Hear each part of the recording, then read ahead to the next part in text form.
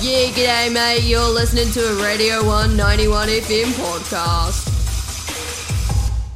And we are joined by by Josh Marsden, Project Manager and Building Expert. Josh, how's your Monday morning going? Morning, Dave. It's going great. A little bit foggy here, but it looks like the sun's going to burn through. Oh, that's good. It does tend to burn through that fog, particularly on these long winter days. Now, are you still up in Cambridge, just south of Hamilton? I am, correct. Yeah, just south of Hamilton. Wonderful. For those of you not listening, Josh was on the show last week as a building expert to talk about the national jib shortage. We've got another topic today, Josh, one that I'm sure most people who aren't in the building industry have a lot of mystery surrounding it. And of course, we're talking about smoko. So, first of all, can you tell us listeners, what the hell is smoko? Yeah, I'm glad you asked, Dave. Smoko, I don't know, I guess you guys would probably call it morning tea or something like that, or lunch. We, in the industry, we call it smoko. We normally get two of them. We've got our first smoko and our second smoko. We like to keep it simple, so we all understand what's happening. They're normally about 30 minutes each. And, yeah, your first smoker is pretty important. It's normally around about 10 a.m., and that will be the first food you'll have of the day. So it's a bit of a feast.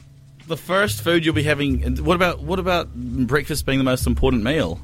No, we don't believe that in the industry. We change things up a little bit, and 10 a.m., that's when we really get into our food. Into a little bit of intermittent fasting, it turns out. We didn't know we were, but we are. It's amazing what you find out, isn't it? So, in morning tea, as we'd have in the radio industry here, there'd be a lot of Pyrex mugs, some bickies, some tea or coffee. What's sort of floating around in a smoko? What sort of foods and drinks are going around there? I thought you've got a few different types of people that would be consuming. We've got your purists. They've got the naming rights of smoko. This has been named after them. You've got your dairy and your coffee, and that's all they'll eat. Well, really not eating, but that's enough to suppress the hunger, and that'll get them through the day amazingly. I don't know how. I don't either. And then you've got your, they're more new age, I would say. They still fall down that same path, but you're going blue V in a vape. Wow. You're still getting the similar sort of structure, but they might tag on maybe a pie or something like that, whether it's from the bakery or the dairy. So that'd probably be your second type. And then these are special, these ones. You've got your homemade food, whether it's your leftovers or a few sammies that someone's made. Normally means that someone loves you at home, whether that's your mum or... Dave, I'm not sure if I'm allowed to say this on the radio, but your missus could have made your partner. I think we go with partner here. Partner, okay, there you go.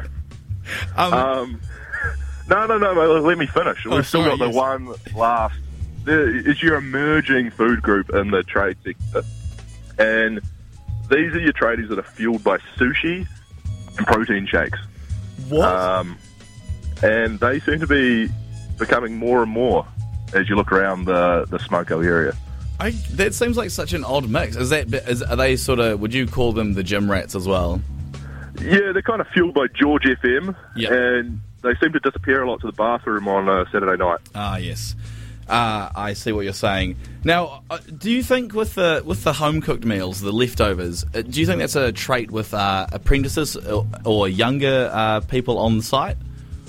No, the younger boys on site normally aren't that good with their money, so they spend a lot of time at the dairy or the bakery. Oh, yes. More your old hands that you'll find with your leftover lasagna or something along those lines. Fair enough. Now, so you've got the two smokos. You've also got lunch, I'm assuming, so you're not just going smoko to smoko. So your smoko, your lunch is also known as your second smoko. And I'm very glad to be clearing that up for you guys. Wow. That does clear, that really does clear a lot up for me. The mystery is slowly burning off, as it were. Now, Josh, can you tell me about some smoko etiquette? What are the do's and don'ts of smoko? So number one, the site radio always gets turned off or down. I'm not sure why that is, but it seems to be universal for some reason. Yeah, I've seen that on a lot of sites, and I don't know, it's we don't seem to chit-chat that much anyway, so I don't know why it goes down, but it does. Yeah, the apprentices, they're always the last ones to get a seat. That's unspoken, that one. Yeah.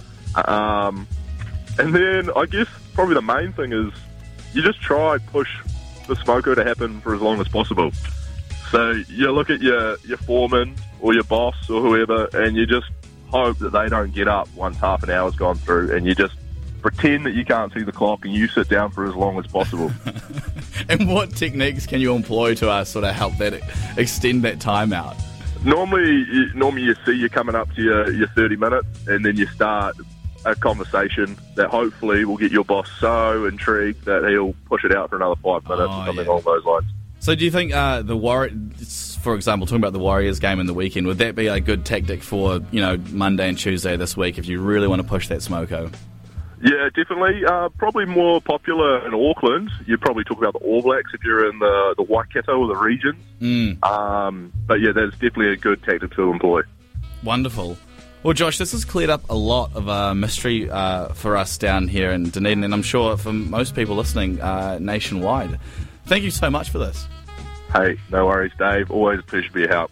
Absolutely. And, well, I hope you have a wonderful day at the forefront of New Zealand's primary industries. Thank you for joining me, Josh. Thanks, Dave. Just going off to prop up the economy. There you go. That was building expert Josh Marsden on smoko etiquette. That'll be podcasted if you did miss that. In the meantime... Yeah, now, Siebes, that was a Radio 191 FM podcast. You can find more of them at r1.co.nz/podcast.